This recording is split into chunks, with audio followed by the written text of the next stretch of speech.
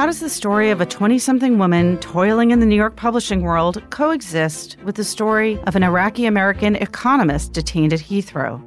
Lisa Halliday will join us to talk about her debut novel, Asymmetry. In what ways did the late Ursula K. Guin transform the literary landscape? Naomi Novik and Jonas join us to discuss her influence and legacy. Alexander Alter will give us an update from the publishing world. Plus, our critics Dwight Garner, Paul Sagal, and Jen Salai will join us to talk about the latest in literary criticism. This is Inside the New York Times Book Review. I'm Pamela Paul.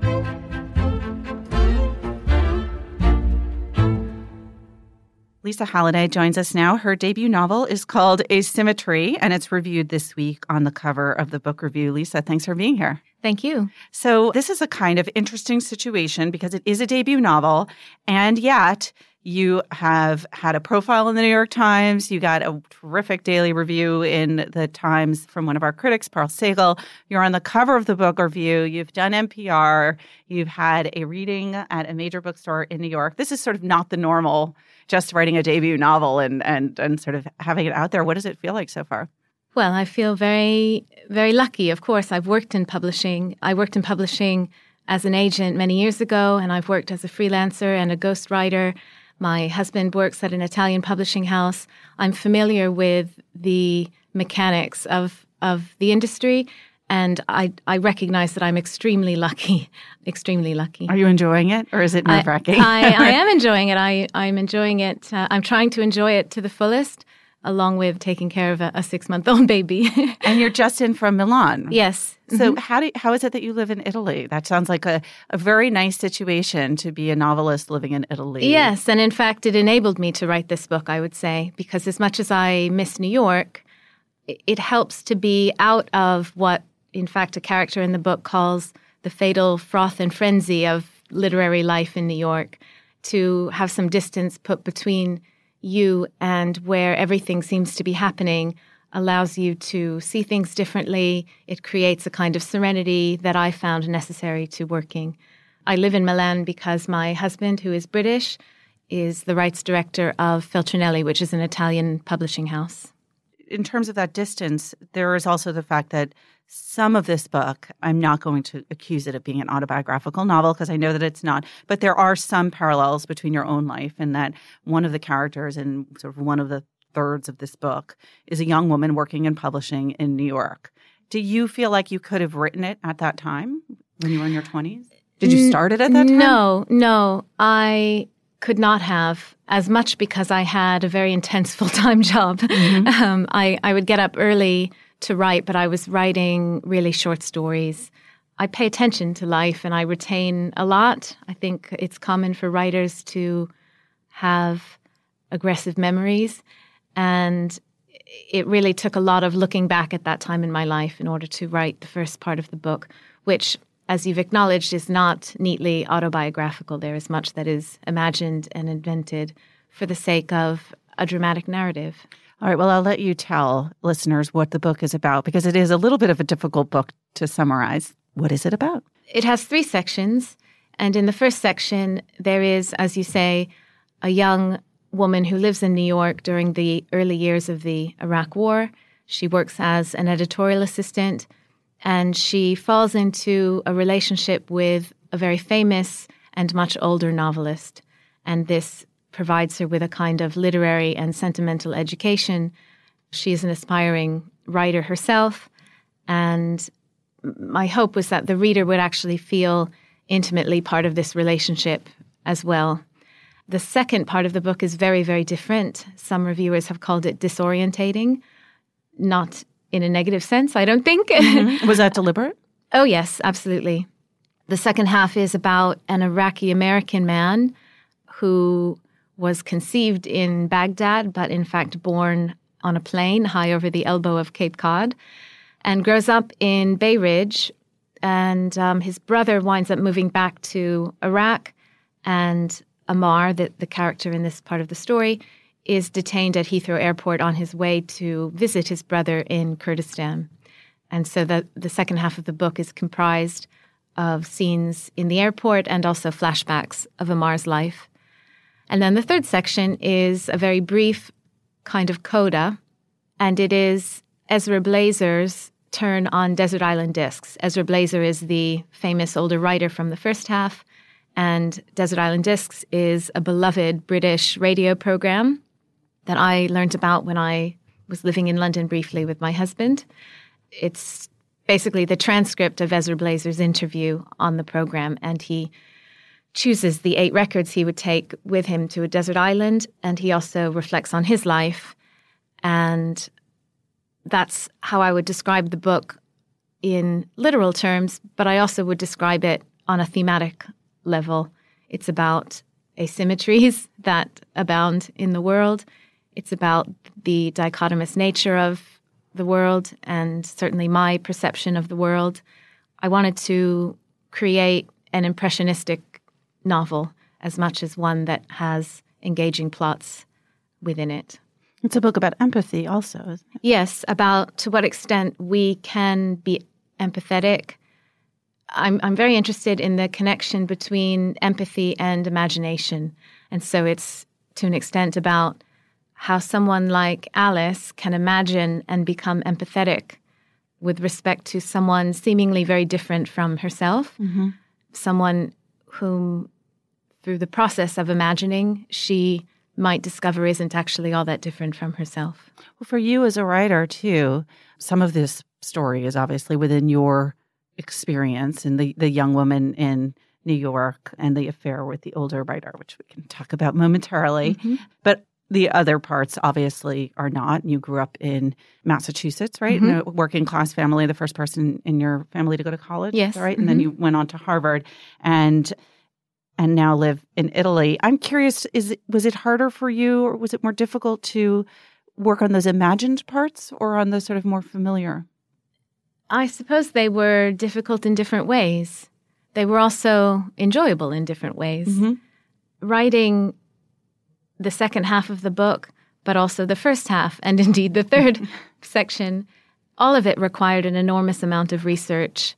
I read books, I listened to music, I used the internet, I watched documentaries. Something that I really enjoy in the process of writing is learning what I don't know and what I would like to know, and yet I don't like books that make too plain that learning process on the page. I think they really need to, what one has learned really needs to be incorporated organically and in an enjoyable way so that the reader is learning without realizing it. So your experience professionally in your 20s was working at the Wiley Agency, which is a major literary agency in New York. How and why did you end up there?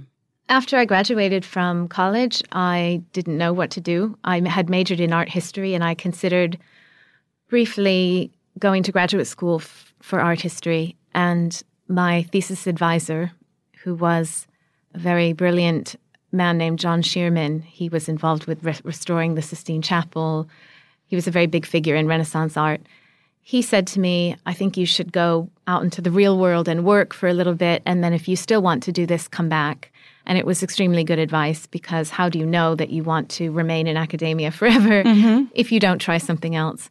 So I took the Radcliffe Publishing course, which is now the Columbia Publishing course. At the time, it was still in Cambridge.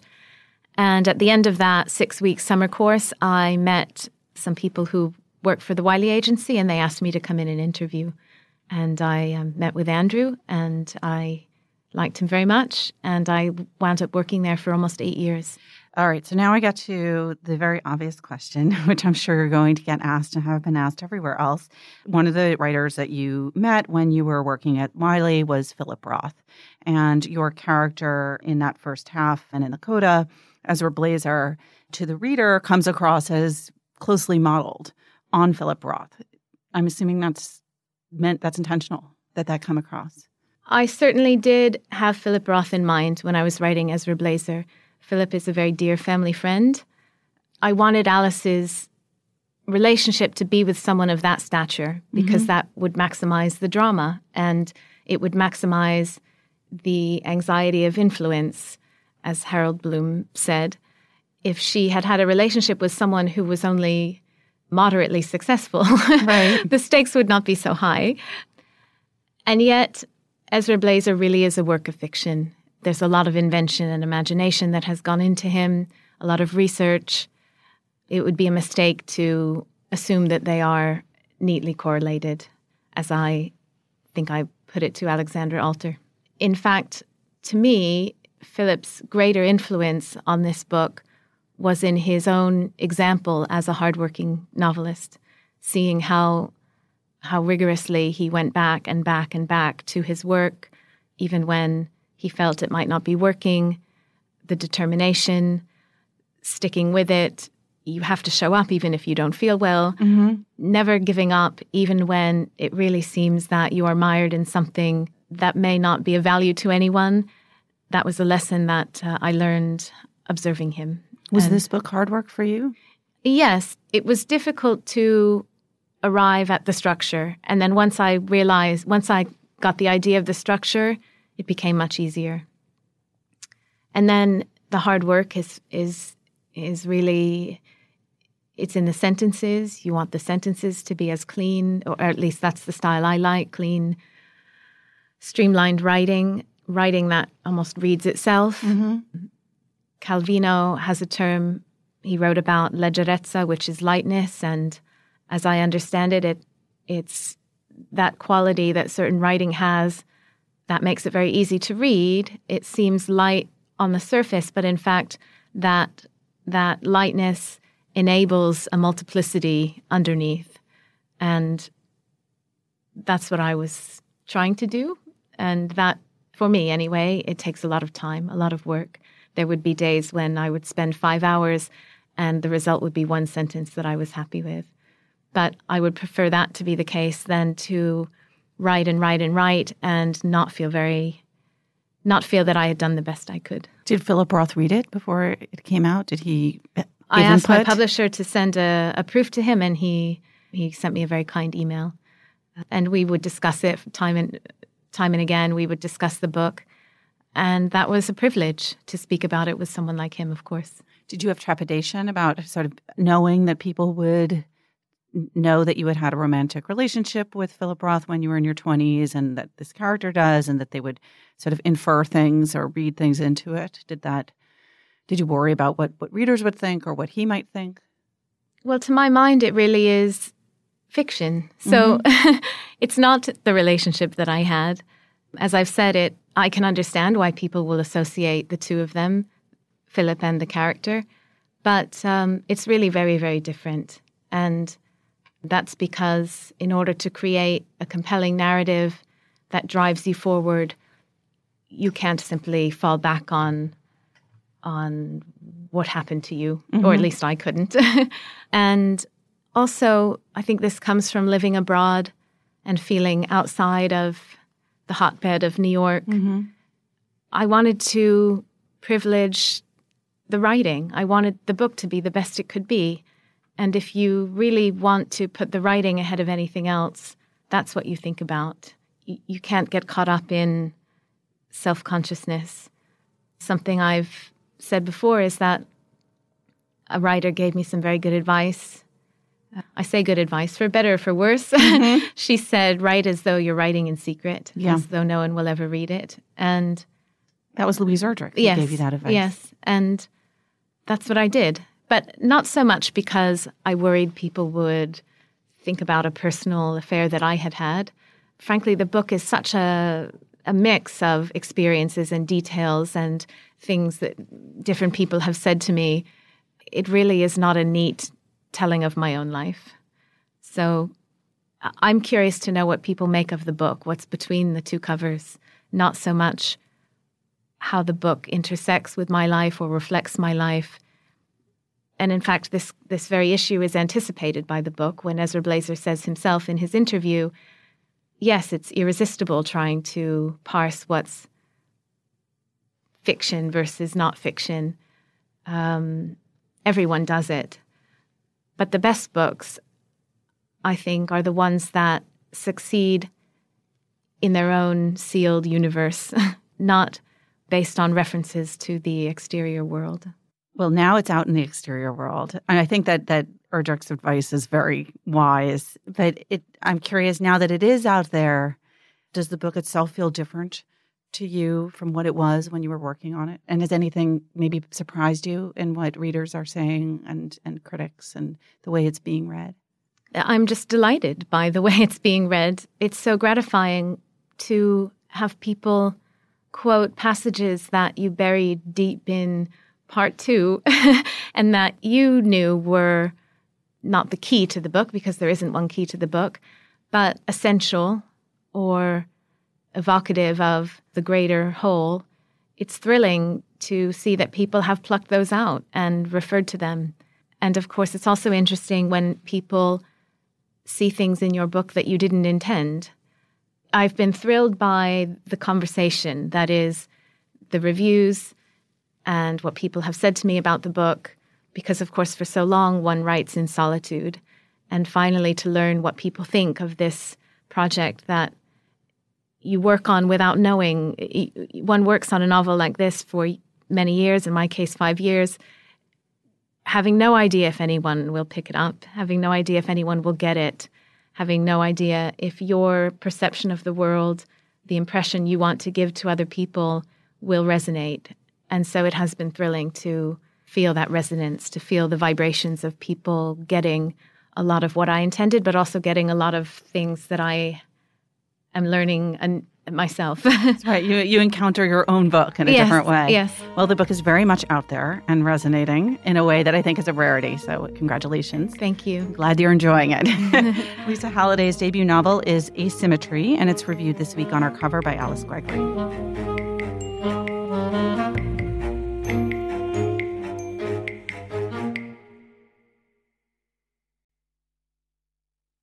Joining us now to talk about Ursula K. Le Guin, the novelist Naomi Novik, who wrote an appreciation of Le Guin in the book review in verse, and Jerry Jonas, who is a longtime former book reviewer for the New York Times. He reviewed science fiction and fantasy for 30 years for us and wrote the very lovely obituary of Ursula Le Guin for us. So Jerry, Naomi, thanks for being here. Thank you for having us. Nice to be here. So let's start with the life. And Jerry, you covered her fiction here. Tell us a little bit about Ursula K. Le Guin. She died last month.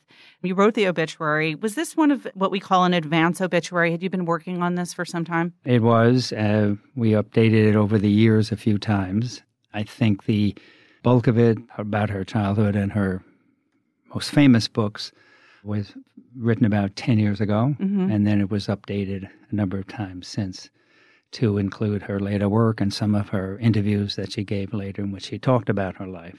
People always find this side of obituary writing kind of morbidly fascinating, but we write these advance obits for a reason, and I'm assuming that you have done previous obituaries for... I have, and over the years I've done a number. Most of the people are now gone. The one who isn't gone, and it's wonderful, is Stephen Hawking, who they thought would be gone a long time ago, and but he's still with us. Well, I guess we have his advance obituary waiting.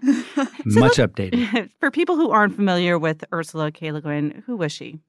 Well, she is the daughter, famously and importantly, significantly, of two anthropologists. I think it's Alfred Kroeber and his wife. And they are noted anthropologists, particularly of the Pacific Northwest cultures. And she lived in Portland, Oregon. People asked her about her childhood and whether it was significant. She said, I had a happy childhood. I mean, she was encouraged to write. She started writing early, and but clearly the anthropology seeped into her. That's how she describes it, almost by osmosis. You can find that in her fiction.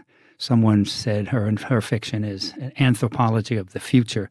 At least that's her science fiction. And her fantasy is anthropology of, I guess, the imagination. So she's known primarily as an author of science fiction and fantasy, but she did a lot more than that, as your obituary made clear. Well, one of her things, I think she said, is the first thing she wrote was a series of stories set in a sort of a vaguely made up, but based on a lot of history of Middle Europe.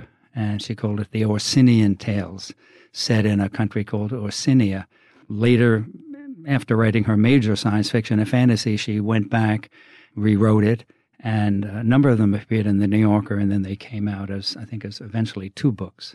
She has also written essays on literature in general. So Naomi, you of course write fantasy fiction yourself and won many awards. And how many novels have you written? I've just finished my 14th, I think. Wow. Okay. And you're part of this current generation of fantasy writers. How influential was Ursula K. Le Guin on sort of you personally and also the writers that sort of your generation? I think she's a titanic influence. I've been trying to think about how to describe her influence on myself. And the closest thing that I can say is that I feel very strongly about her, that she was someone who was trying to tell the truth. And that in many ways, I feel like the reason that she worked in fantasy and science fiction quite a lot is that I think it's easier to tell the truth when it's more clear that you're lying. And so I think that fiction is more clearly a lie than nonfiction, and science fiction is more clearly a lie than fiction, and fantasy is really clearly, you know that the reader doesn't expect you to be telling them the truth, and that allows you to tell them the truth.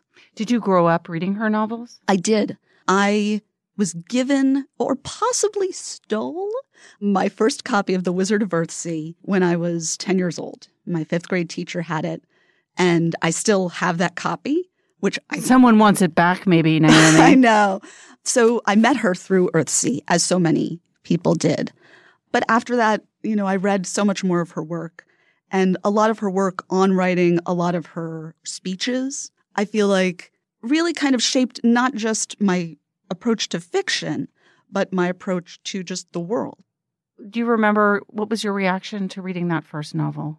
I can't say that I remember it other than just loving it. I do remember feeling that it was true in the way that fairy tales are true. The idea of Ged, the archmage, who defeats the enemy not through violence, not through a climactic battle, but by embracing almost his own darkness, his own failure, is something that I thought was really true, and more true than many heroic narratives. What did she do? I'm going to ask this of both of you, but Naomi, why don't you start? What did she do that was really different in the genre?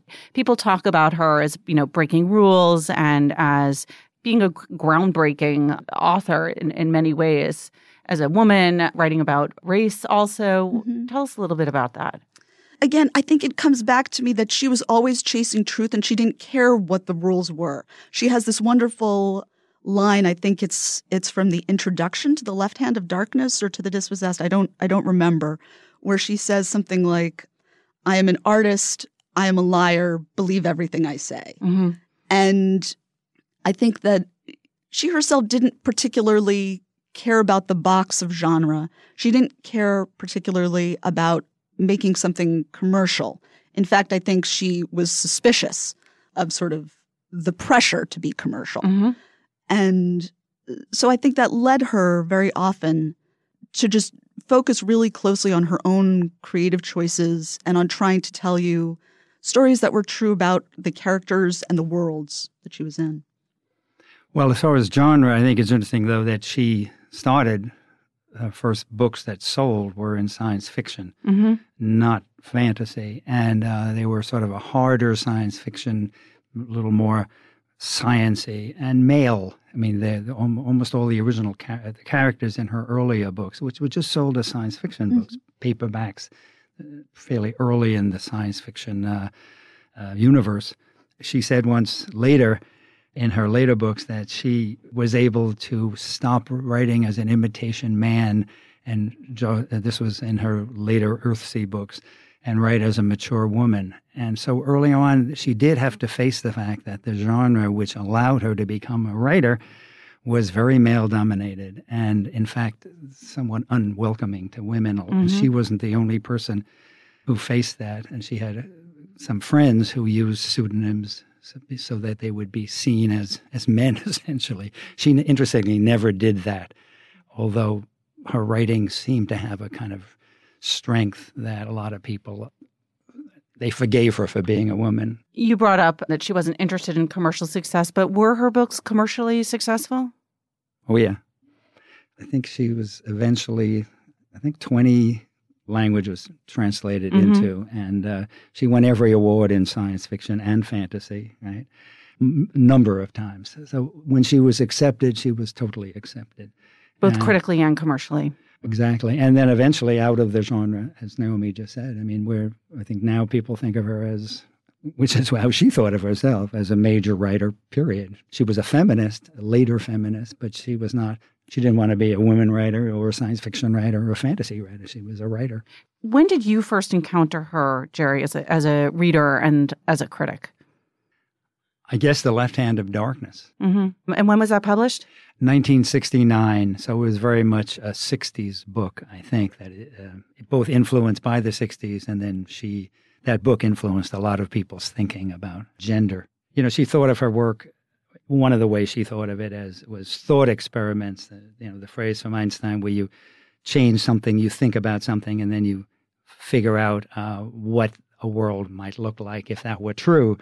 And she said about Left Hand of Darkness, I eliminated gender to find out what was left. And that's what the book is about. It's a world without gender. People are neutral until they go into heat, essentially, and then they become either male or female. And it was a mind-blowing concept at the time. That phrase about later she became able to write as a mature woman, I do actually feel that even in her early work, I would call it feminist, even if she herself did not consciously think of it as feminist, even if she didn't consciously think of it as political. I think that her voice, her politics, her humanity, and the way she saw the world was coming through always. I know a lot of people feel that the later Earthsea book, Tahanu, that she wrote was more explicitly, consciously feminist than the earlier books. And I can see why people feel that way. But to me, the earlier ones, it was still there. You said that she was political, too. What were her politics? She, I guess, was never overtly partisan. I'm not aware of. Not partisan. Yeah. No, never. She said she was when asked what her view of life was, it was Taoist. And that sometimes gets explicitly into some of her books. And there's a sense of balance and not going too much to any one side.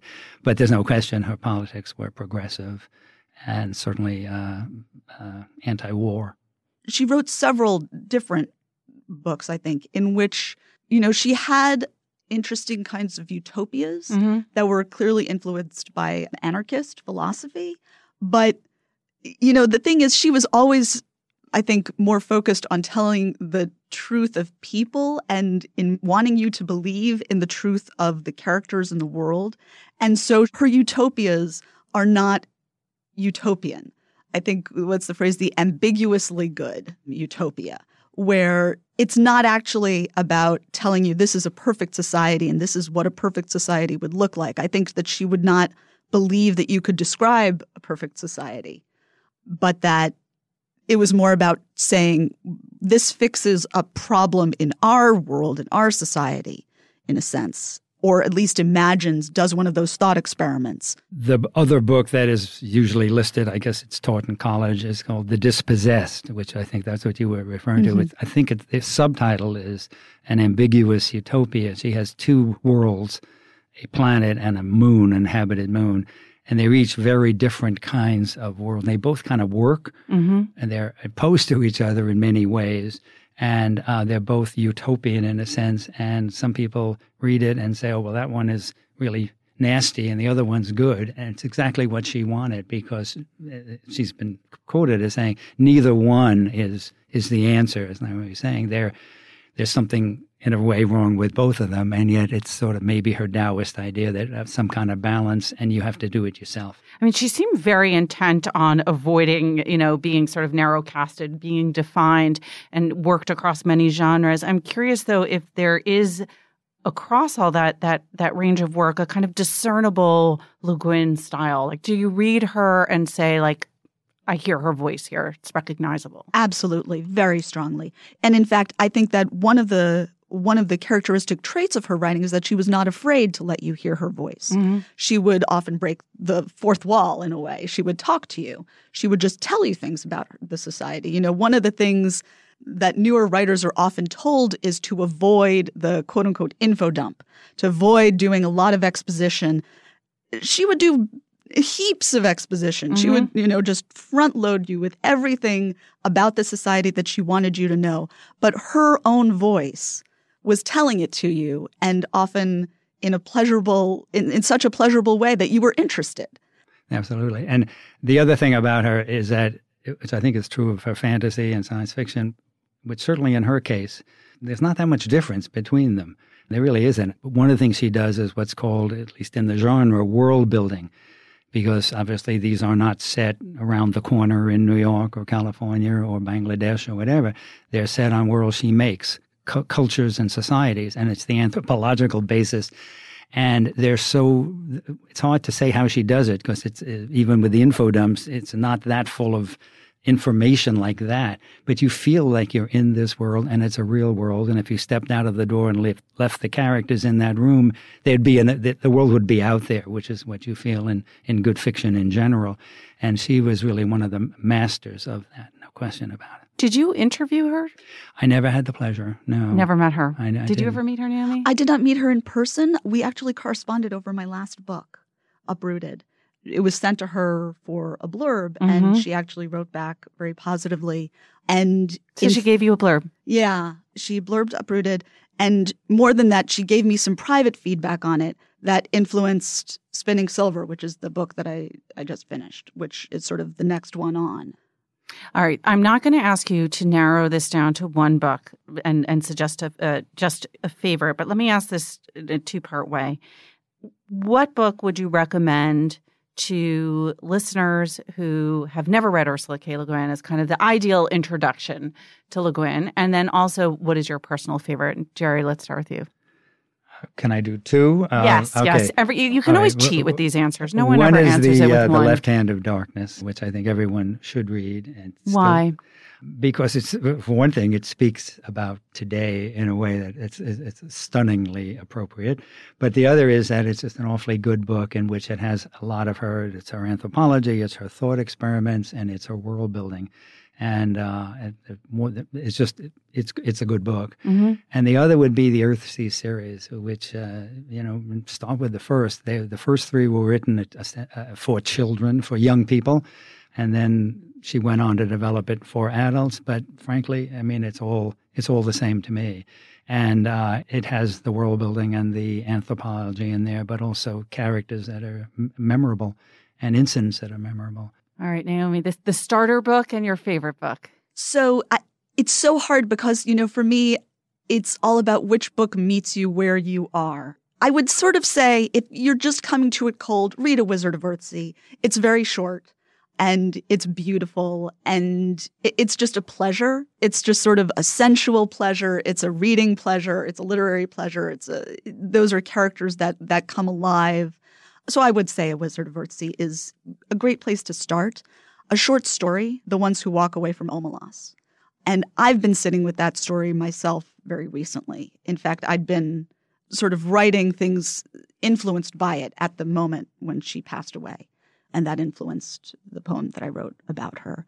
And Omelas is another one of these ambiguous, far more explicitly ambiguous utopias, where again, she doesn't take the easy way out and doesn't give you an answer. But it kind of captures a bit of her thought, and I feel like captures some of her struggling to sort of tell you something and communicate something that, she often liked to say, the artist deals with what cannot be said in words. And a novelist is an artist who works with words. So a novelist says in words what cannot be said in words.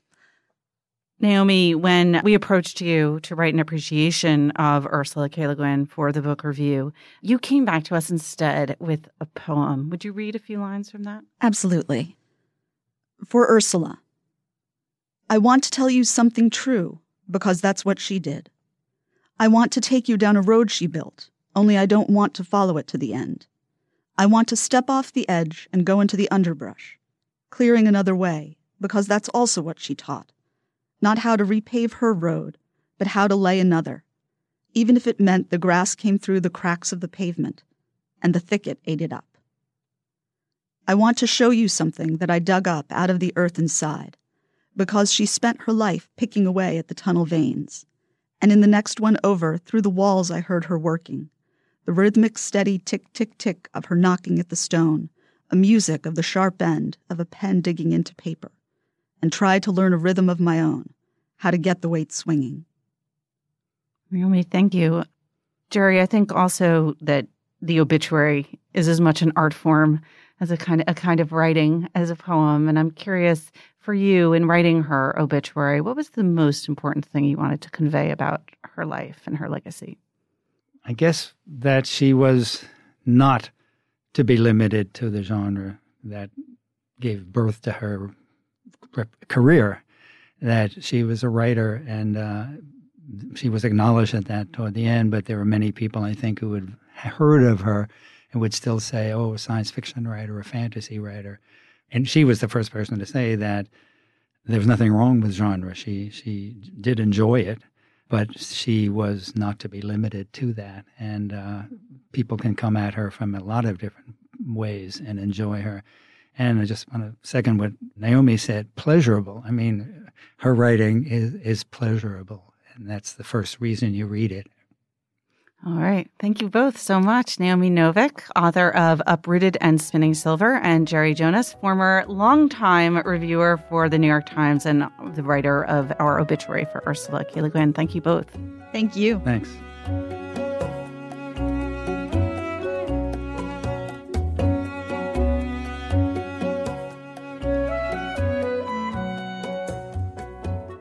Alexander Alter joins us now with news from the publishing world. Alexander, hi. Hi, Pamela. So news in children's books this week. Yes, we have good news and bad news. What do you want to start with this week?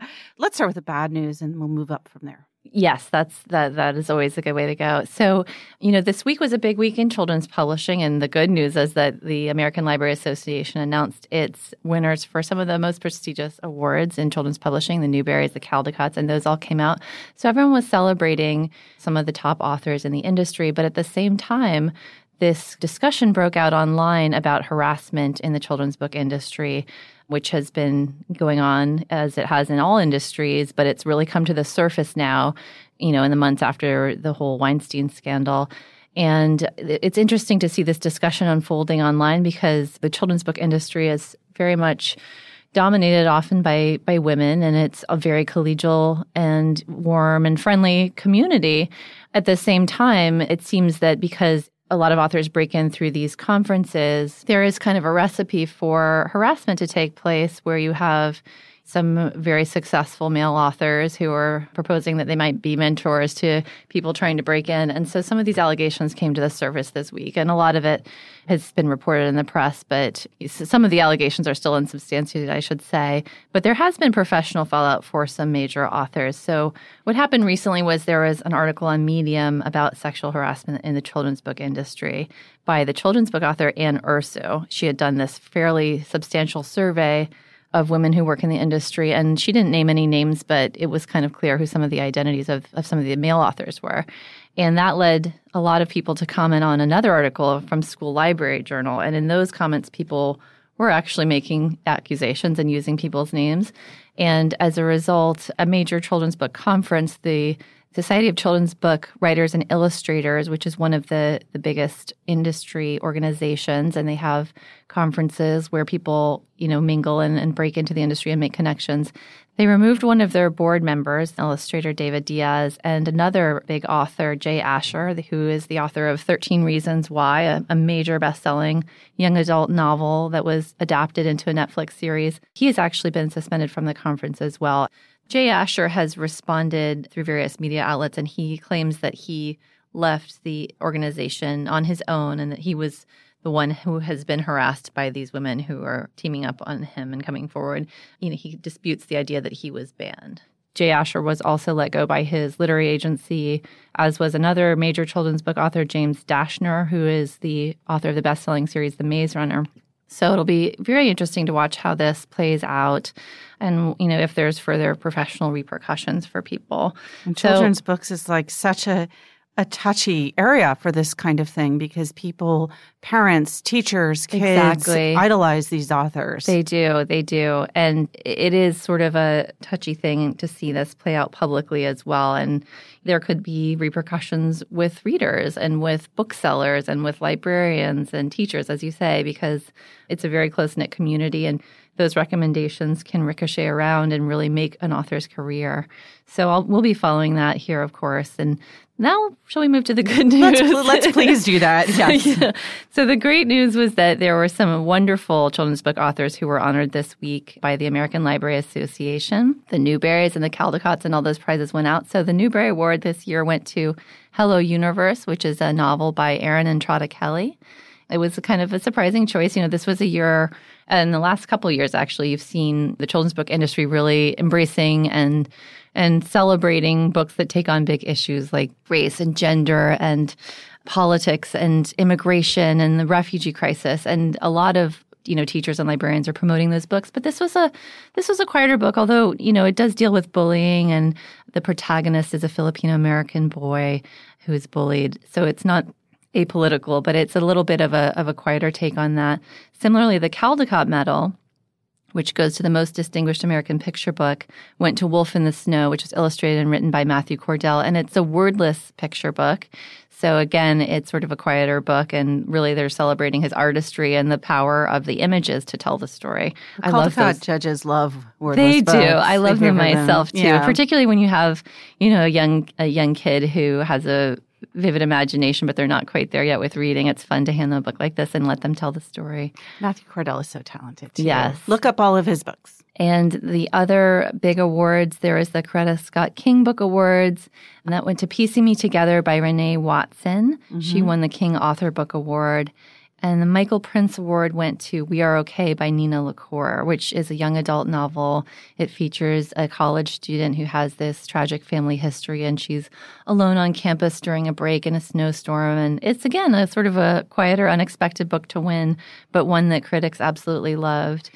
The Prince is basically the Newbery for YA. That's right. But yes, people, I think, were surprised that Angie Thomas didn't win, right? They were. Yeah, the Prince celebrates young adult literature, and Angie Thomas was named as a Prince Honor book, as was Jason Reynolds. But yeah, I think a lot of people were expecting her to win. She did take home a number of awards and honors this year, so she definitely was recognized. But I did think also that people were expecting she would win. That book got so much deserved attention and love this year. Well, you know what? It's good news to bring new attention to those books that may have not gotten it. That's true. Let's think about it all in a positive light. Alexandra, thank you so much. Thanks for having me.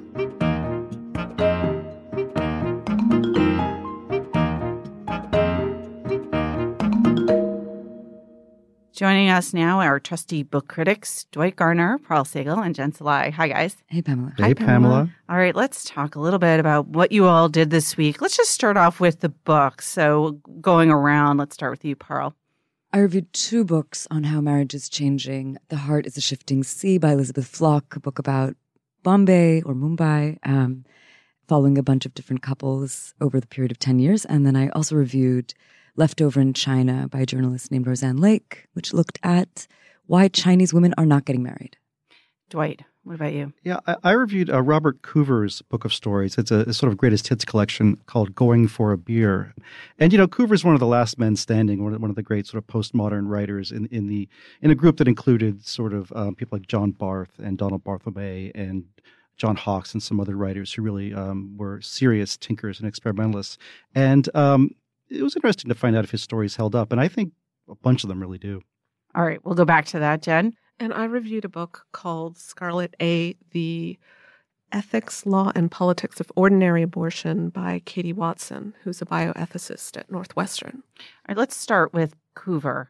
Because when you say, he's one of the great postmodernist writers and experimental, I think people who have not read him, some people might be intrigued and others might be like, I will never, ever read that. And what are his stories like? What are his subjects? What's his style like? You don't come to Robert Coover to find really epiphanies, characters, drama. There's none of the standard stuff of fiction in them. He kind of turns fiction inside out. What he does is he takes things like fairy tales and biblical stories. For example, one story is about Noah's brother, and he's sort of helping Noah build the ark, but he kind of gives up. This is boring, and then it starts to rain, and he gets wet and angry and thinks to himself, like, how did he know? And other stories are really actually filthy fairy tales. He likes to reimagine things like, the Snow White story or Goldilocks, and often in really disturbing ways.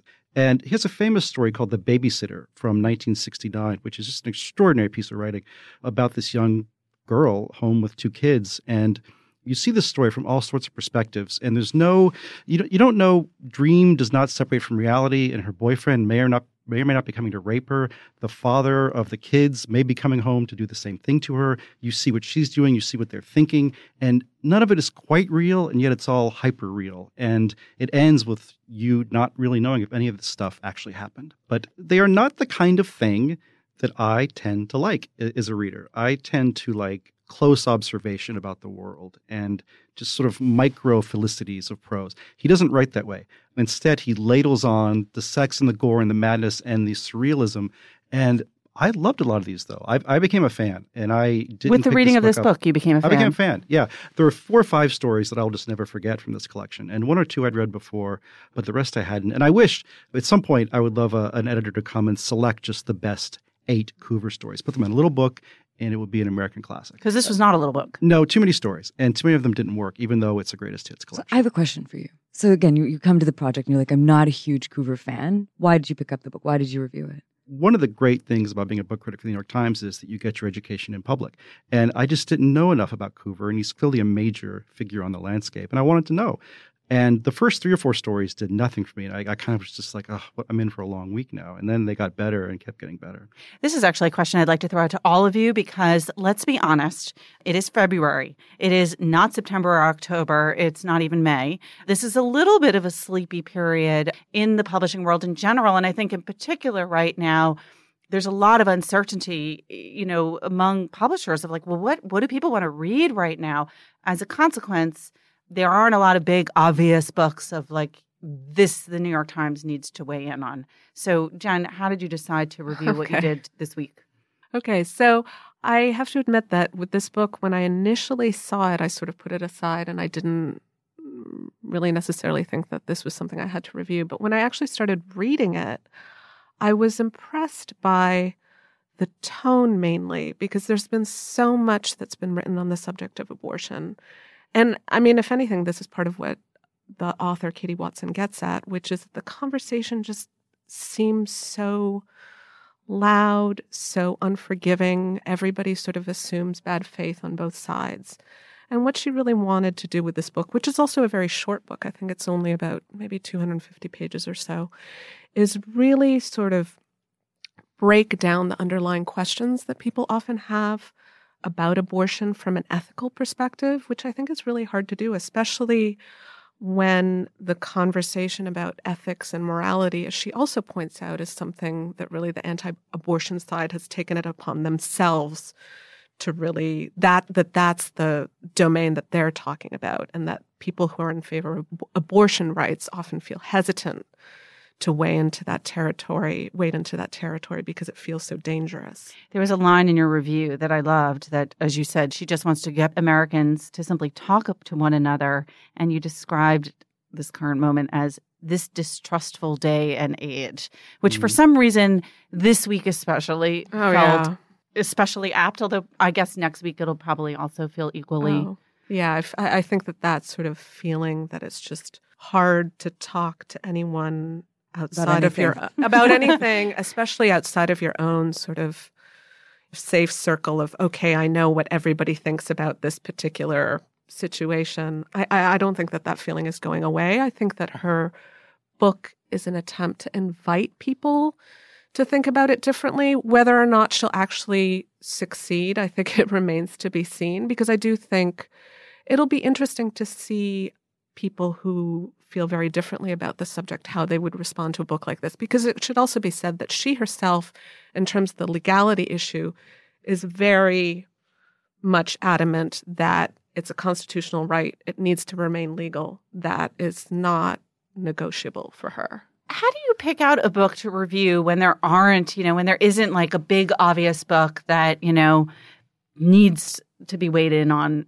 right now? I mean, how do you go about that process, Pearl?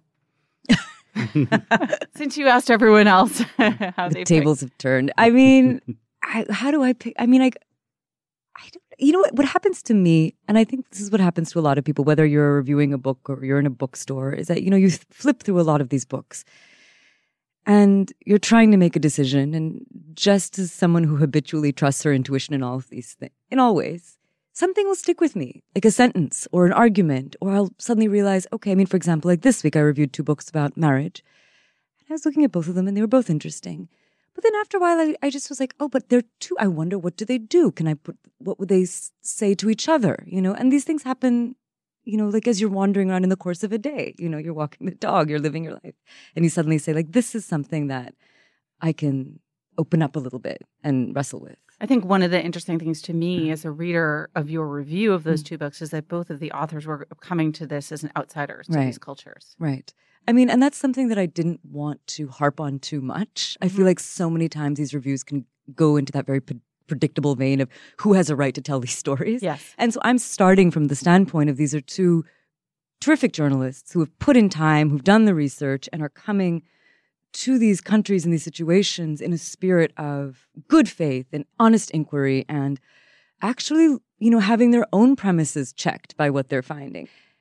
And yeah, I mean, I think more broadly, as the kid of refugees, I'm always really, really interested in books that juxtapose big historical changes in your personal life. Mm-hmm. And both these books do that, for India and for China. But then you can also see in the course of writing how they're also starting to think about, well, what brings me to these places? What does this mean about my own, setup? They don't spend much time there, but it's enough that you feel like this isn't, somebody going there to make some sort of cheap argument but yeah, it was good fun.